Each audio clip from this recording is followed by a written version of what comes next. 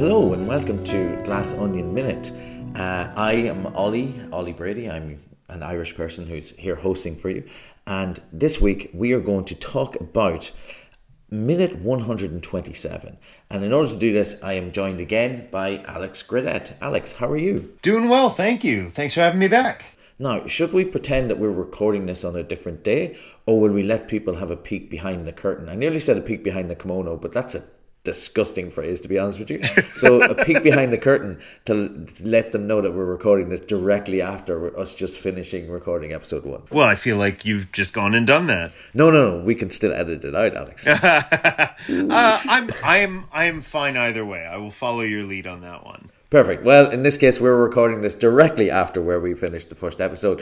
So we are right slap bang in the middle of doing this. And this minute comes from 2 hours and 6 minutes up until 2 hours, 6 minutes and 59 seconds. It is one of the least dialogue heavy minutes in the entire movie. I think the only one that would be better or less dialogue heavy is the next minute, which we'll be talking about on Wednesday's show. But we start with the explosions just dying down and an alarm starts to go off, and the alarm is telling us This is a smokeless garden. This is a smokeless garden. This is a smokeless garden. This is a smokeless garden. And as this incessant alarm goes off and says it's a non-smoking zone, it's a non-smoking zone, it's a non-smoking zone, Benoit Blanc, who has been caught earlier in the movie smoking his cigar in the non-smoking zone, gleefully, and it is genuinely a gleeful act, lights up his cigar, takes a smoke and says, Disruption. This is a smokeless garden. Fucking A. and sitting beside him is a character, I think his name is Daryl, and he says, fucking A.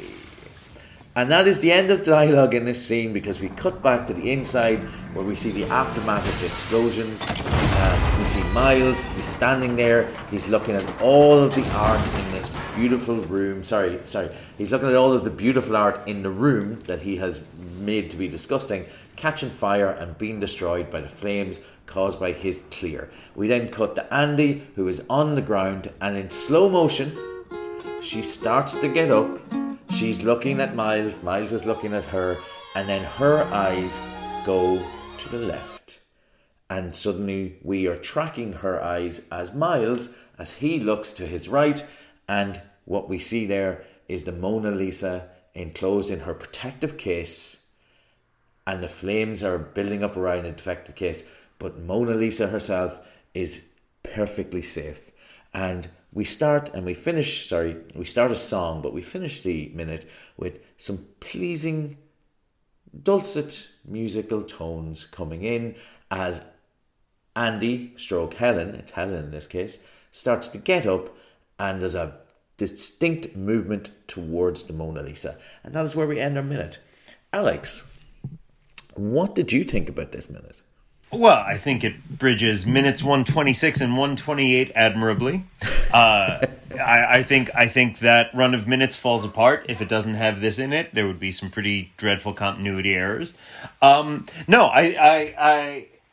It's a fun minute because there's just been this sort of, we're in this zone of stacking catharses, which we talked about a little bit in the last minute. But, you know, between destroying all of Miles's glass sculptures and then starting the fire and then the backdraft inspired clear explosion, you know, it's these heightening catharses. But Blanc, who has been effectively out of the story of his own movie for a little while now, gets reintroduced, literally just, you know, laid back, smoking a cigar by the fire. You know, as cozy as anything. I think it's a great reintroduction. I think it's a great vindication of the this is a smokeless garden setup from earlier on. And what's so funny about that alarm that you mentioned, how incessant it is it's not a notification to the person who's smoking. It is a name and shame to anyone who might be near someone. And, like, it's such a, like, it's it's a dick move having a smokeless outdoor space on a private island anyway, but if you want it that way, have it that way. Like, that's conscionable. But, you know, a tasteful sign, a no smoking sign would get the job done. But of course, Miles has to go in for the technological thing that is also the douchebag thing. And I love that gets set off by the explosion.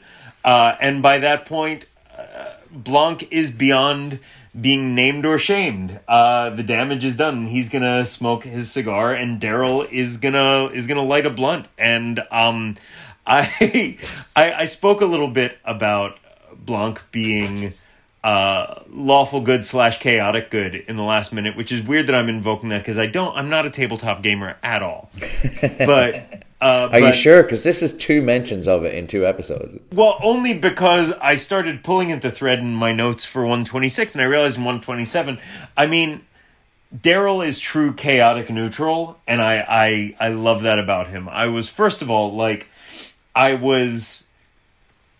backtrack a little bit. In the run-up to Glass Onion, I really saluted the notion of not bringing back any continuity characters from not creating a character continuity from Knives Out. That is very true to Poirot novels, to, you know, that there's just that you follow the detective and everything else is different. And then I was excited to hear that Noah Segan was returning, and Noah Segan is I think childhood friends with Rian Johnson, or at least they've been friends for a very, very long time. He's been in every single Rian Johnson movie.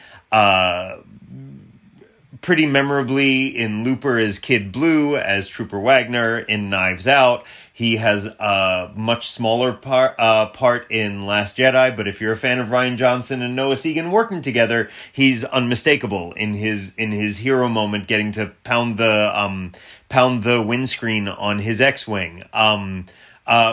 Moments before exploding, but still. So I was delighted when I heard Noah Segan was coming back, and I thought, well, that's going to be a bit of an odd thing to try and work Trooper Wagner into a story set, as far as I can tell, on the other side of the planet. And I love they didn't even bother. This is a whole new character that is never given any pretext for being there, apart from he's working some stuff out, going through a rough time, and all we see is he basically Big Lebowski's around the island, in comfortable resort wear, smoking weed. And I'm just like, I love that he's in the mix for this, that he has a couple of just absolute laser-guided punchlines, and that's all he has to do. But it's like, it's the middle of a pandemic. They're going to go make this movie on an island in Greece. And I love that Rian Johnson was like, we're going to bring my best friend along, and he's just going to be a stoner who's just hanging out. What I liked about that character is he really represents what I think is the treatise of Benoit Blanc in this movie. Is the Glass Onion appears to be really complicated, and the mystery appears to be really complicated. And when I was first watching this, and you see Daryl, and Daryl walks onto the beach. Daryl. I think it's written down as Daryl, but everyone sort of says it Daryl, like the boy robot from the 1980s. I'm delighted. I was just about to make that reference, and nobody ever seems to remember this movie. But that kid was really good at baseball because he was a robot, right? Yep. Surely that's against the rules. People always go, "It's not against the rules to have Air Bud play basketball." It should be against the rules that we had to have a robot kid playing basketball or baseball, right? But apart from Daryl.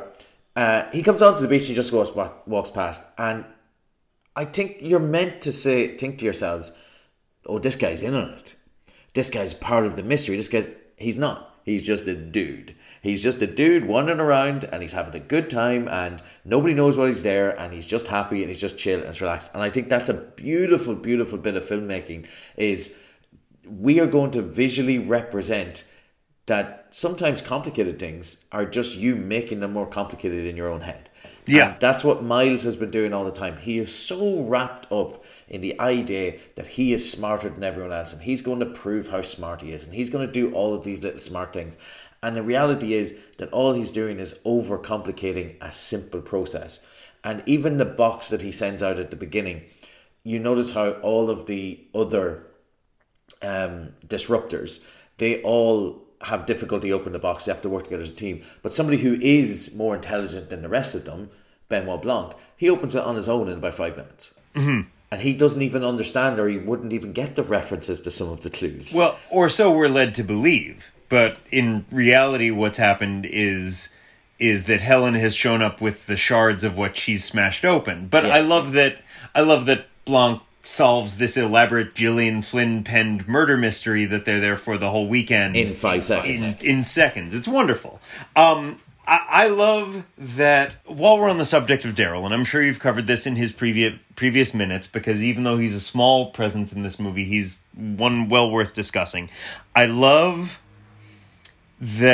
when Helen is running around ransacking everybody's rooms to try and find the red envelope, that all of these rooms are modernist and they fit the architecture and design of this completely over-designed palace of Miles's.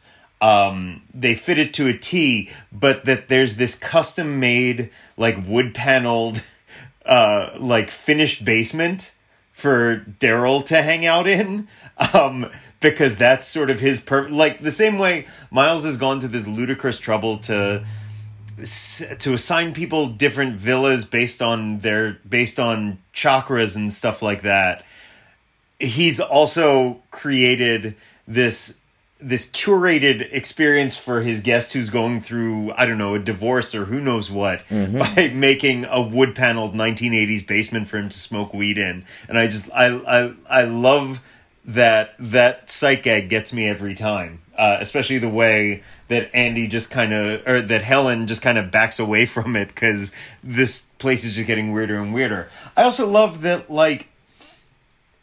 Daryl's reaction to the glass onion exploding in flame is not one of loyalty to his buddy who's putting him up for the weekend. It's just a cool thing to watch. The big dumb glass thing exploded. There's no, it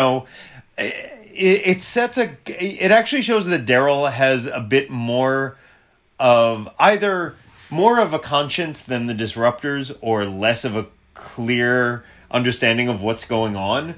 In that this whole movie is about getting them to relinquish their meal ticket that Miles Braun represents for them.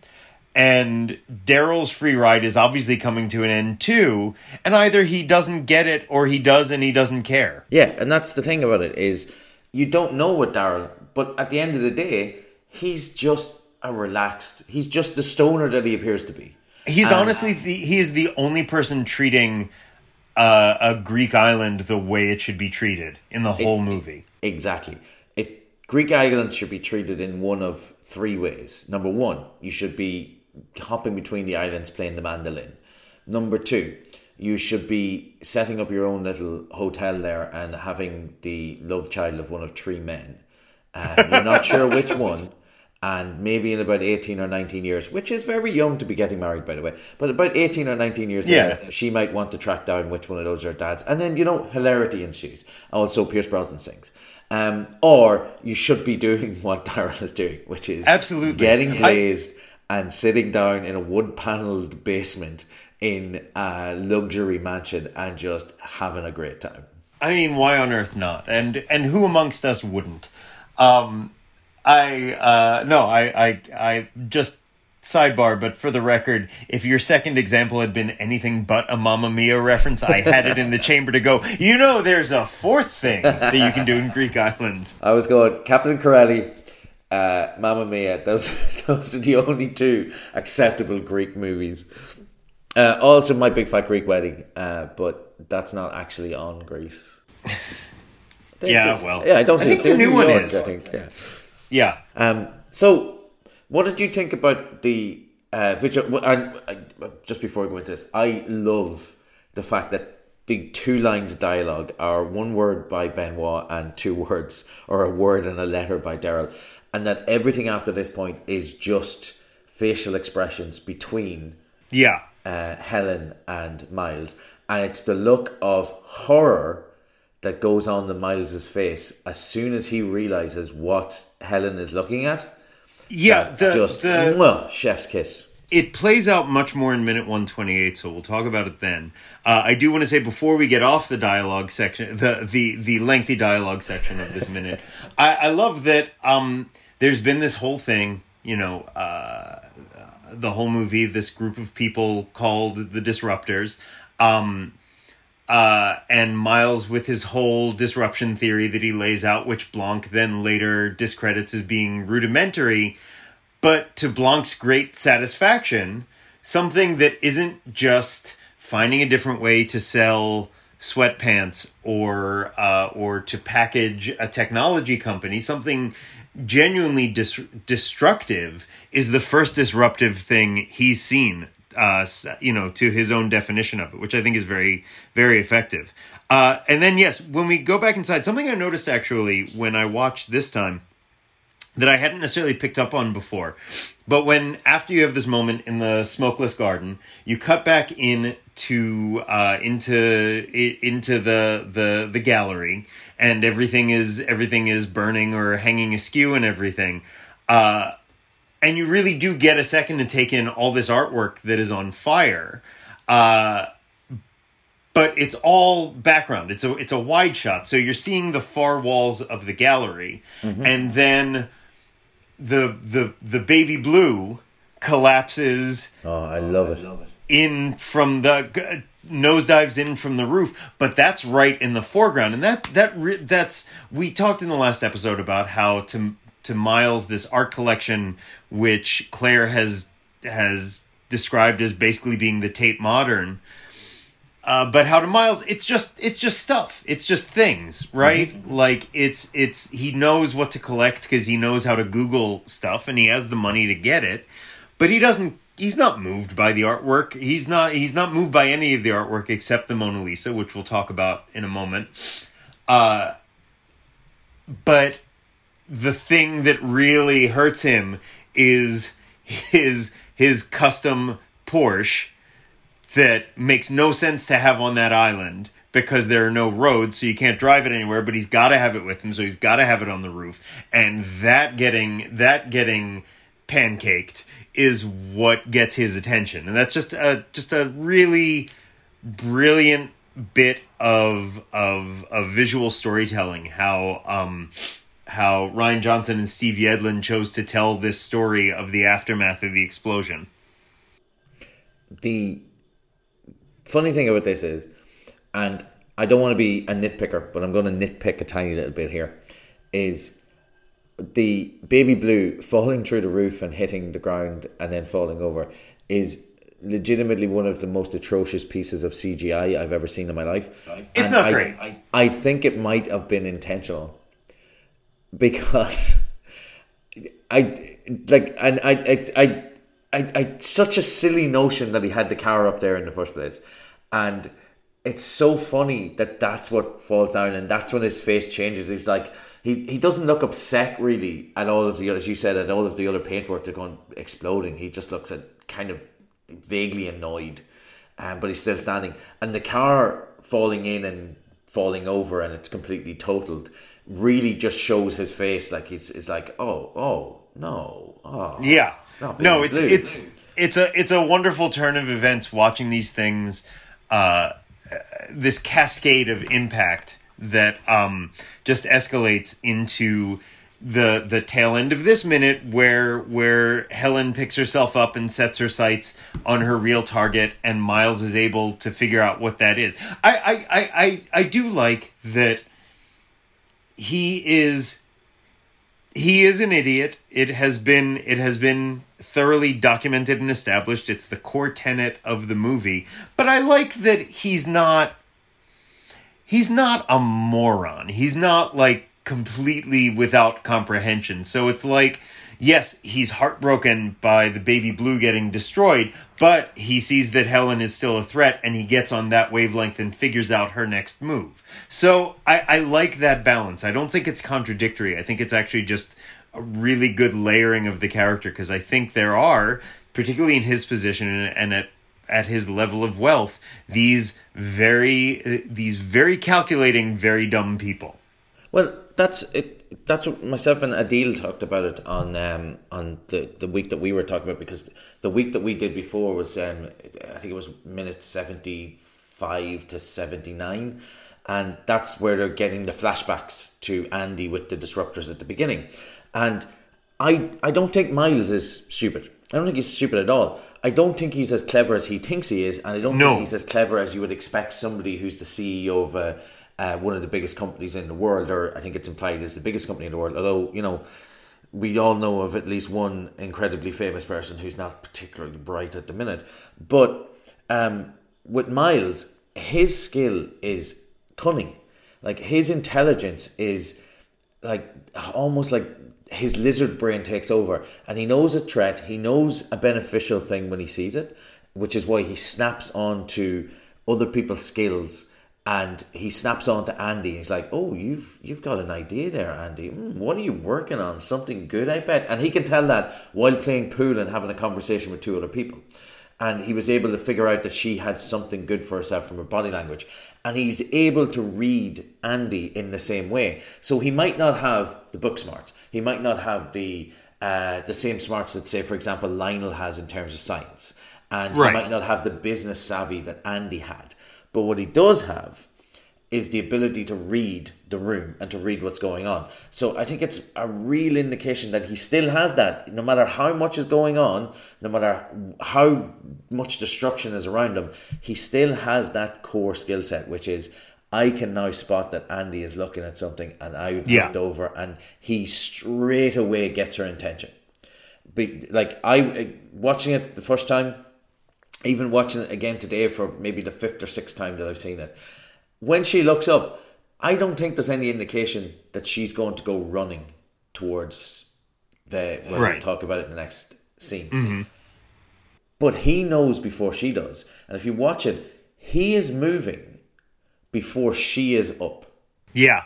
That's how quickly he is able to react and assess, and in this case, the danger, right? And that's what I'm saying. I think he might not have the learned PhD level intelligence that we're expecting from people in those types of positions, but he's very clever and very good at getting what he wants and assessing what he needs. So yeah, I think it's a very good scene for him, and I don't think it's inconsistent at all. I think it's very much in character. Yeah, I this minute, and definitely the next one, the next two, I think, after this, which are undialogued minutes for the most part, or at least the next one definitely is.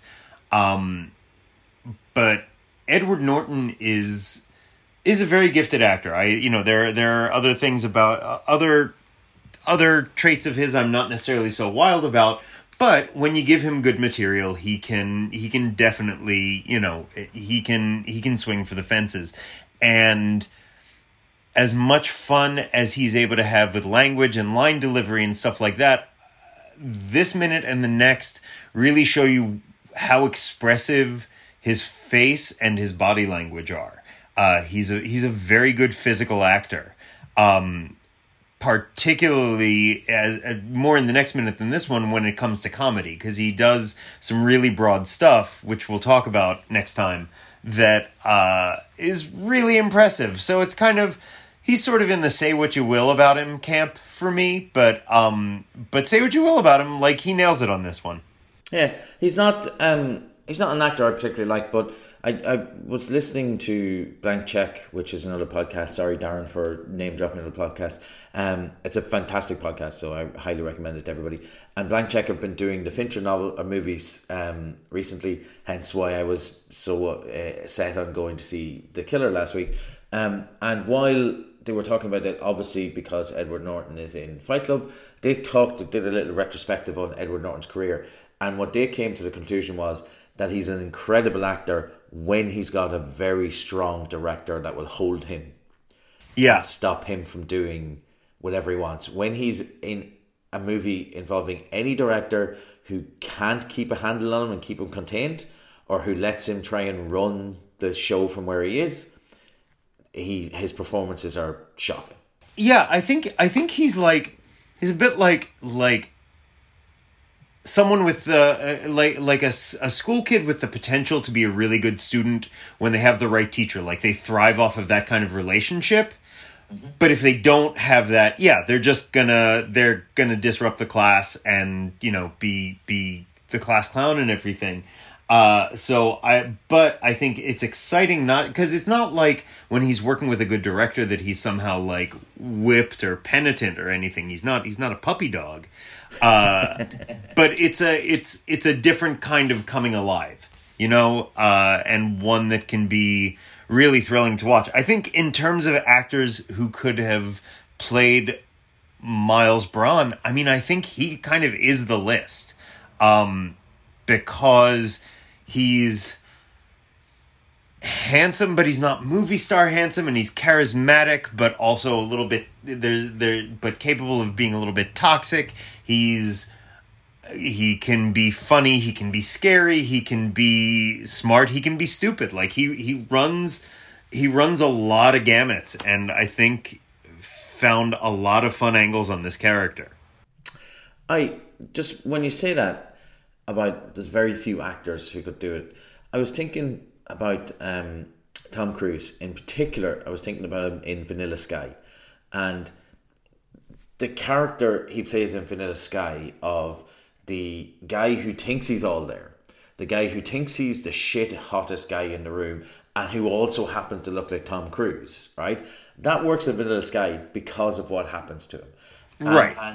And even though Tom Cruise is my favorite movie star, he's not the best actor who's ever lived or anything like that. No, but he's a splendid movie star. Yeah. Right? And he would not have worked in this movie. Because at no point can you not take him as serious as, like, you can't have him have low status in almost any scene anymore because he's too big. Yeah. It's and also it's because there's Edward Norton doesn't wink when he plays this character. It's not like he doesn't have like a need for the audience to connect with him, so he's just like, playing it so that we get that it's like, no, he's not really this bad a guy, he's just playing a bad guy. Like he really immerses himself in it, and I think that's great. But there is a sense that from the way he plays this character, that it's like, this is not Edward Norton playing to the height of his ability, to the height of his intelligence, to the height of his intensity. He's brought those to other projects where they would have made more sense. Here, he found the levels for this character perfectly. Tom Cruise, I don't think Tom Cruise would be willing to be that kind of bad guy, basically. Because I agree. I also think the elements that make Tom Cruise a good, charismatic movie star are the exact same elements that make Miles Braun a toxic, idiotic CEO. It's kind of funny the way these things applied to different enterprises have totally different results. Yeah, and it comes down to, as I was saying, the thing about somebody like Cruise, a persona like Cruise, is like if you take a movie from the same year this came out, Top Gun Maverick, right? So obviously Maverick is the best pilot who's ever lived and the greatest human being who's ever lived. And there are 3 scenes in that movie where he is meant to be at the lower end of what's happening in the room. There's one where he gets thrown out of the bar. And yet it's so heavily implied that he allowed that to happen. Yeah. If he'd have wanted to, he could have fought off all of those young hot recruits. He would have beaten them up, but he was playing along with the game because he wanted to sleep with Jennifer Connelly, and he lets himself get thrown out. Then when later on he's getting a dressing down from what do you call him's character, John Hamm's character, because he went below the hard deck. Yep. And he's getting that dressing down, the same dressing down he got in the first movie. But this time, oh, by the way, here's a request I put in. And we've already agreed to it. So they can't even let him down. And then at the end, not at the end of the movie, but the last training scene, he's getting another dressing down. And they have to end, like they even have to get a joke in there. He's like, well, I'm either going to fire you or let you do the mission. And like Tom Cruise is like, Oh, let me do the mission. And Yeah. you have John Hamm going, it's a rhetorical question. But you get to have that funny sort of breaks attention because obviously, no matter what happens, Maverick is Maverick. And it's not just that it's Maverick the character, it's the Tom Cruise effect. And there's no other actor, as you said, who has that right level of, I can actually picture him on the shitty end of the stick. And I can see him at the top end of the stick, but I can also see him on the shitty end of the stick. Sorry for saying SH1TTY. But yeah, so yeah, I think he's just perfect for the role. And as you mentioned in the last episode that we recorded, having the ability to cast an ensemble like this, but then have your three major players be Benoit Blanc, coming over from the last movie, and now you've got Helen and Andy, and you've got Miles, and they're both being performed by an actor and an actress who are fantastic at playing both sides of the role. It's brilliant. It's brilliant casting the entire way through. Yeah, absolutely. And it's... Well, actually, I'll save my thoughts on the ensemble for a couple of scenes down, because this is not a particularly strong ensemble scene, but it is an amazingly strong ensemble in this movie, and I have some thoughts about that we'll get into. And you mentioned the song that comes in at the end of the at the tail end of the scene, which I can't recall if the vocals start in this minute or not. No, they don't start until halfway through the next minute. Oh, well, let's let it be a little bit of a surprise then, as to what the song actually is. I'll move that note to the next episode. And is there anything else you want to talk about in this particular minute? No, I think it's a transitional minute. Like I said, it brings Blanc back into the story, even acknowledging that he does not contribute to the story at this point anymore, really, for the rest of the movie. Like, his work is done. He's kicked back and having a smoke with Daryl. And by the way, like, Benoit Blanc and Daryl, that's a dream blunt rotation, but so is Noah Segan and Daniel Craig. Like, yeah, that's true. I mean, that's a twofer right there. And if Richard Weisz comes along just to hang out with us too, I would be more than happy to enjoy this. So there's no specific question on a Tuesday, but I have a question for you, Alice, because you mentioned Poirot, and obviously Benoit Blanc is an homage to Poirot, and I was wondering, what are your experiences with Poirot in general? Like, have you watched anything beyond the Kenneth Branagh movies? Have you even seen the Kenneth Branagh movies? I have seen the Kenneth Branagh movies. I don't care for them. That's important to note. I think these movies are meant to... I think these stories are meant to be delightful, sort of brain-teasery. They are definitely... There's a fun paradox to Agatha Christie, which is that murder is central to all of them, but the atmosphere stays like a cocktail party, which is why 100 years after she was writing, we're still talking about Agatha Christie and why she is a genre unto herself. I think Kenneth Branagh does not enjoy that side of them. I find his movies to be very heavy, very portentous. I find his Poirot to be very glum. The most recent one, Haunting in Venice, I was... if we're gonna rank these things, we don't have to, but it was definitely a step up from Death on the Nile, only because Death on the Nile was really terrible, I thought. But Haunting in Venice, the whole movie centers on... mild spoilers perhaps, but Poirot has lost his taste for this sort of thing. So he very grudgingly goes along with an American novelist into a scenario that turns into a murder that he investigates, and in doing so gets his mojo back. But we really only see him with his mojo back in the last minute and a half of the movie, and you have to spend that, I don't know, 2 hours leading up to that with him just being like, all right, everybody, here's what happened. And it's like, no, that's not, like, one of my, whenever the question comes up in any social forum, favorite movie tropes, mine is the detective gathers everyone in the accusatorium to tell us what we've just been watching.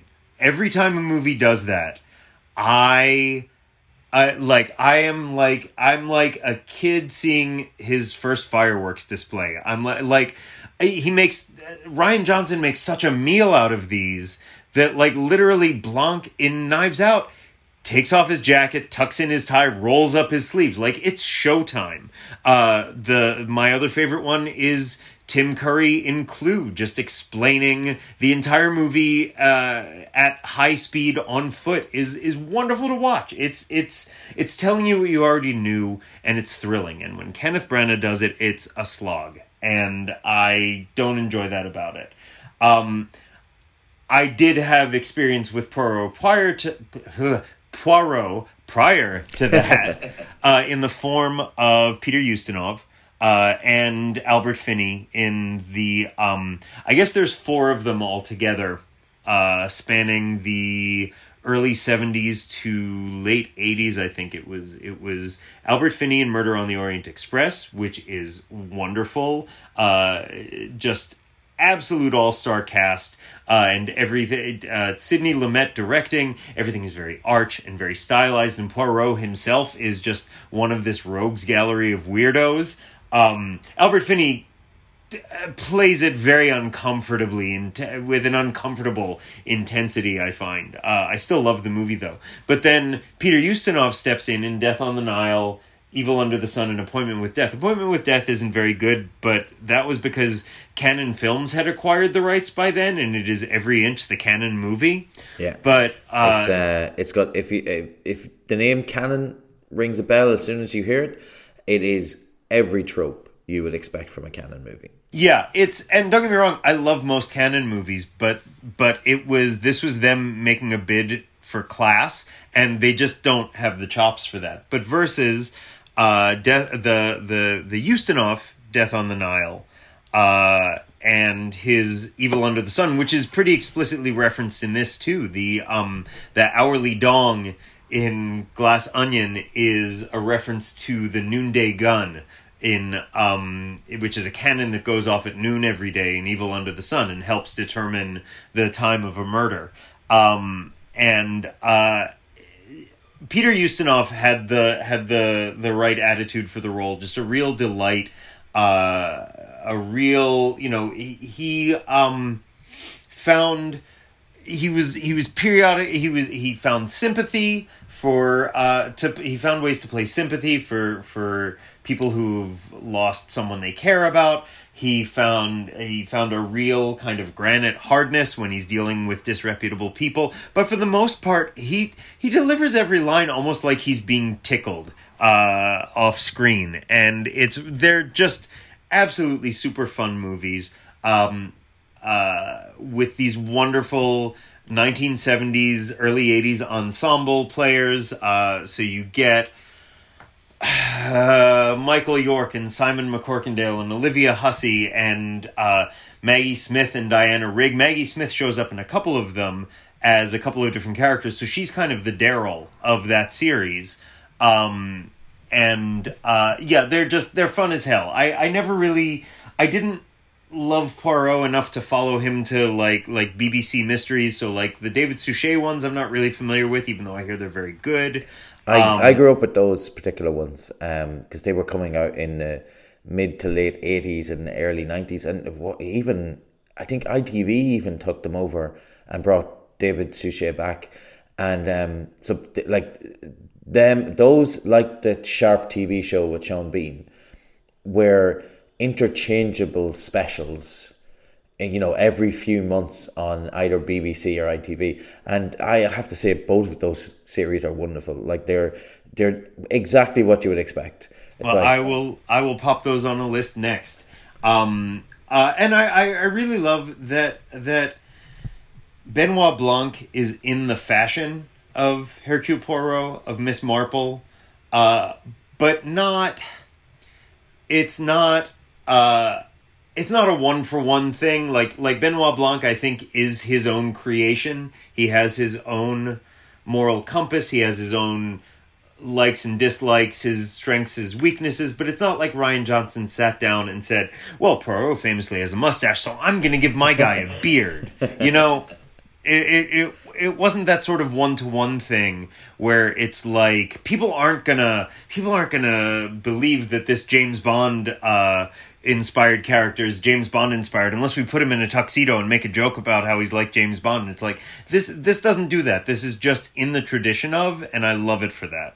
Yeah, and also just to point out that he is still massive in this movie. Like the scenes that I talked about with Adil before are set at nighttime and he's backlit a lot, and he has shoulders that bodybuilders would kill to have. Oh yeah, and yeah. the movie goes out of its way to try and hide them, but there's no hiding that chest. Like No, he is in incredible shape.